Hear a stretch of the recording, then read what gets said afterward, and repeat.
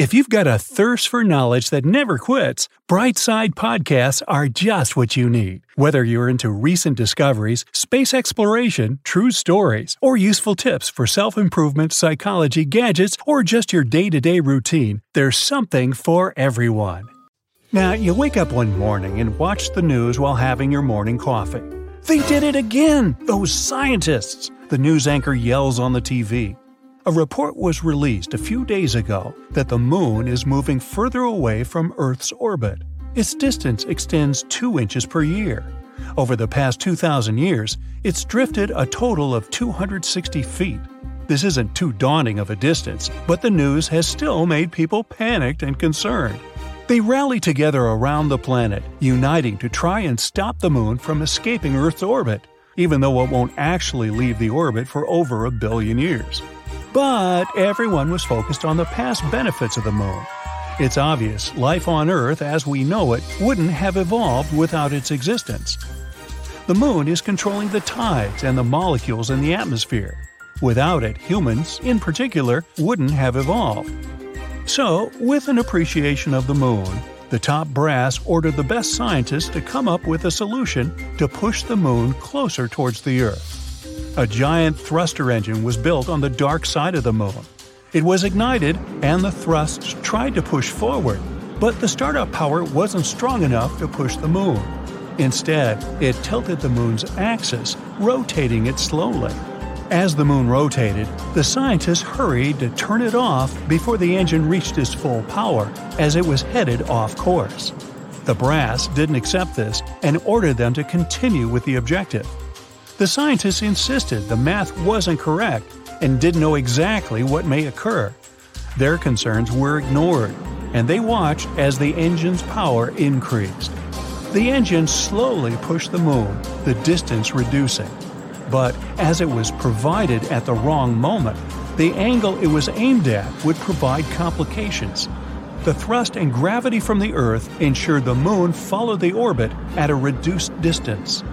But with the combination of the initial thrust on an indirect angle, the moon was directed away from the Earth, quickly moving further off its trajectory on a path to leave the orbit altogether. As you finish your breakfast and turn the TV off, you go outside to look at the moon. It sits high above, seemingly fine. Surely, the news anchor was just exaggerating. You go to work. The issues of the moon are now just an afterthought. Even if it was true, how could it possibly affect your day? The morning feels normal, just another day at the office, as it turns out. During your lunch break, you head into town and notice on your way that the wind is picking up, getting stronger and colder. It must be a storm approaching. You quickly check on the moon. It appears smaller, about half the size of what it was this morning. But it's midday, so it's supposed to be that size, isn't it? After you finish your meal at the restaurant, you leave to find it's becoming darker. The wind is much stronger than earlier, but there are no storm clouds in the sky. People in the streets are pointing towards the sky, shocked at something, probably an eclipse. As people begin running in the streets frantically, you look above and can't see the moon. Confused by everything, you decide to head home for the day. When you arrive home, you turn on the TV. The news anchor, who is now more serious than earlier, explains that the moon has left the Earth's orbit altogether and is flying off somewhere into space. The loss of the moon means the daily cycle has changed. Now, there are only 6 to 12 hours of sunlight a day and over 1,000 days per year. I only have to work half as much, you say excitedly, pumping your arms in the air. The lack of the moon creates a completely different world. The pull of the moon's gravity is what keeps the Earth in a place at 23.5 degrees angle, ensuring the weather patterns and normal days that we're accustomed to. Baffled by all the scientific information, you go outside to just confirm you aren't being pranked. The shorter working week seems too good to be true. As you look out into the sky, you notice the stars are brighter than you have ever seen. You can clearly see the outline of the Milky Way's arms. The stars are far more numerous than you remember, with Venus glowing far brighter than them all. It's a beautiful sight, but you're not sure whether a clearer night sky was worth the moon's removal. You have never been interested in astronomy. You decide to go to bed. It's a good idea to adjust to the new night and day cycle. You set your alarm for 2 hours. That should be enough, you say to yourself happily.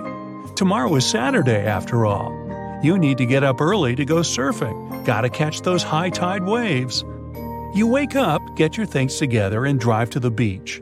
The news on the radio explains some issues about how the Earth is now more defenseless to asteroids without the moon. Then they talk about some issues with the tides. Something about how the tide is now 1/3 the size it used to be before. You're unsure how this could affect the waves. Maybe it means they will be larger. You park at the beach, grab your board, and look towards where the surf should be. It should be high tide, but the sea is somehow a lot further away than normal. You shrug off the hurdle of having to walk towards the water. After a long, enthusiastic walk toward the gnarly waves, your mood changes as you approach, staring blankly at the tiny waves. Upset, you head home. While driving, you listen to the news and pay more attention to the information provided. In place of structured seasons, there are only erratic weather patterns. Winds are faster and stronger, creating more powerful storms, and in some places, there are just stagnant conditions. The equator is no longer always warm. The poles aren't constantly cold. The depths of water shrink. Tides only adjust to the sun's gravity, reduced to 1/3 of the pre-moon depths. Throughout the world, the seas change in altitude, shrinking at the poles, and the bulge of water around the equator shifts. The moon regulated the tides and provided the periodic changes that were a key element to assisting with life on Earth. Aquatic life forms are displaced within shallows worldwide. Life cycles of important microbial life have been upset. You couldn't imagine that something as simple as a change in the tides could be so important to billions of life forms. Water and precipitation, which is distributed across the globe, cannot provide sustenance where they did before. The weather has become more extreme, hotter for longer periods and colder for other parts of the Earth. Over time, some thousands of years in the future, dry deserts will transition into ice ages.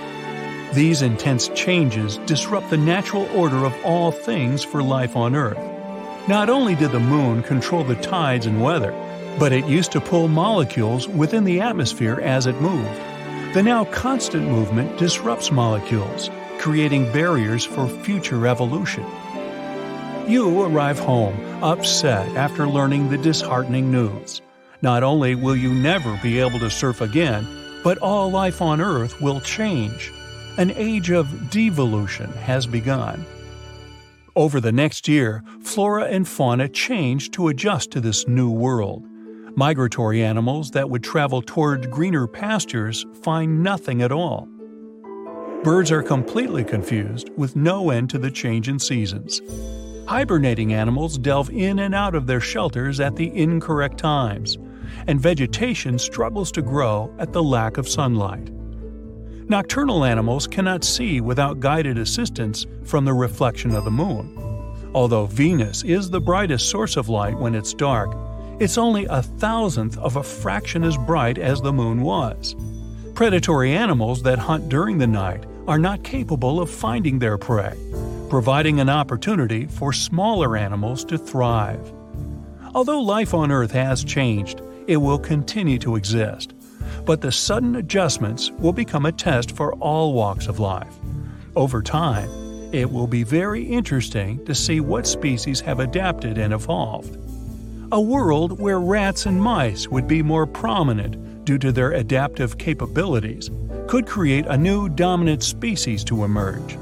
In millions of years of evolution, their descendants will primarily flourish. We could see buffalo-sized mouse herbivores crossing the plains and tiger-sized rats roaming within the jungles. Tree-faring mice with long arms may swing amongst the branches. Others will probably move to the seas in place of mammals to feed upon aquatic life. Wide-eyed predatory rats may occur to have similar traits to bats, with echolocation, becoming the conquerors of pitch-black nights. All the new species that will emerge, undoubtedly, will continue to be monitored by humans, wherever we may be.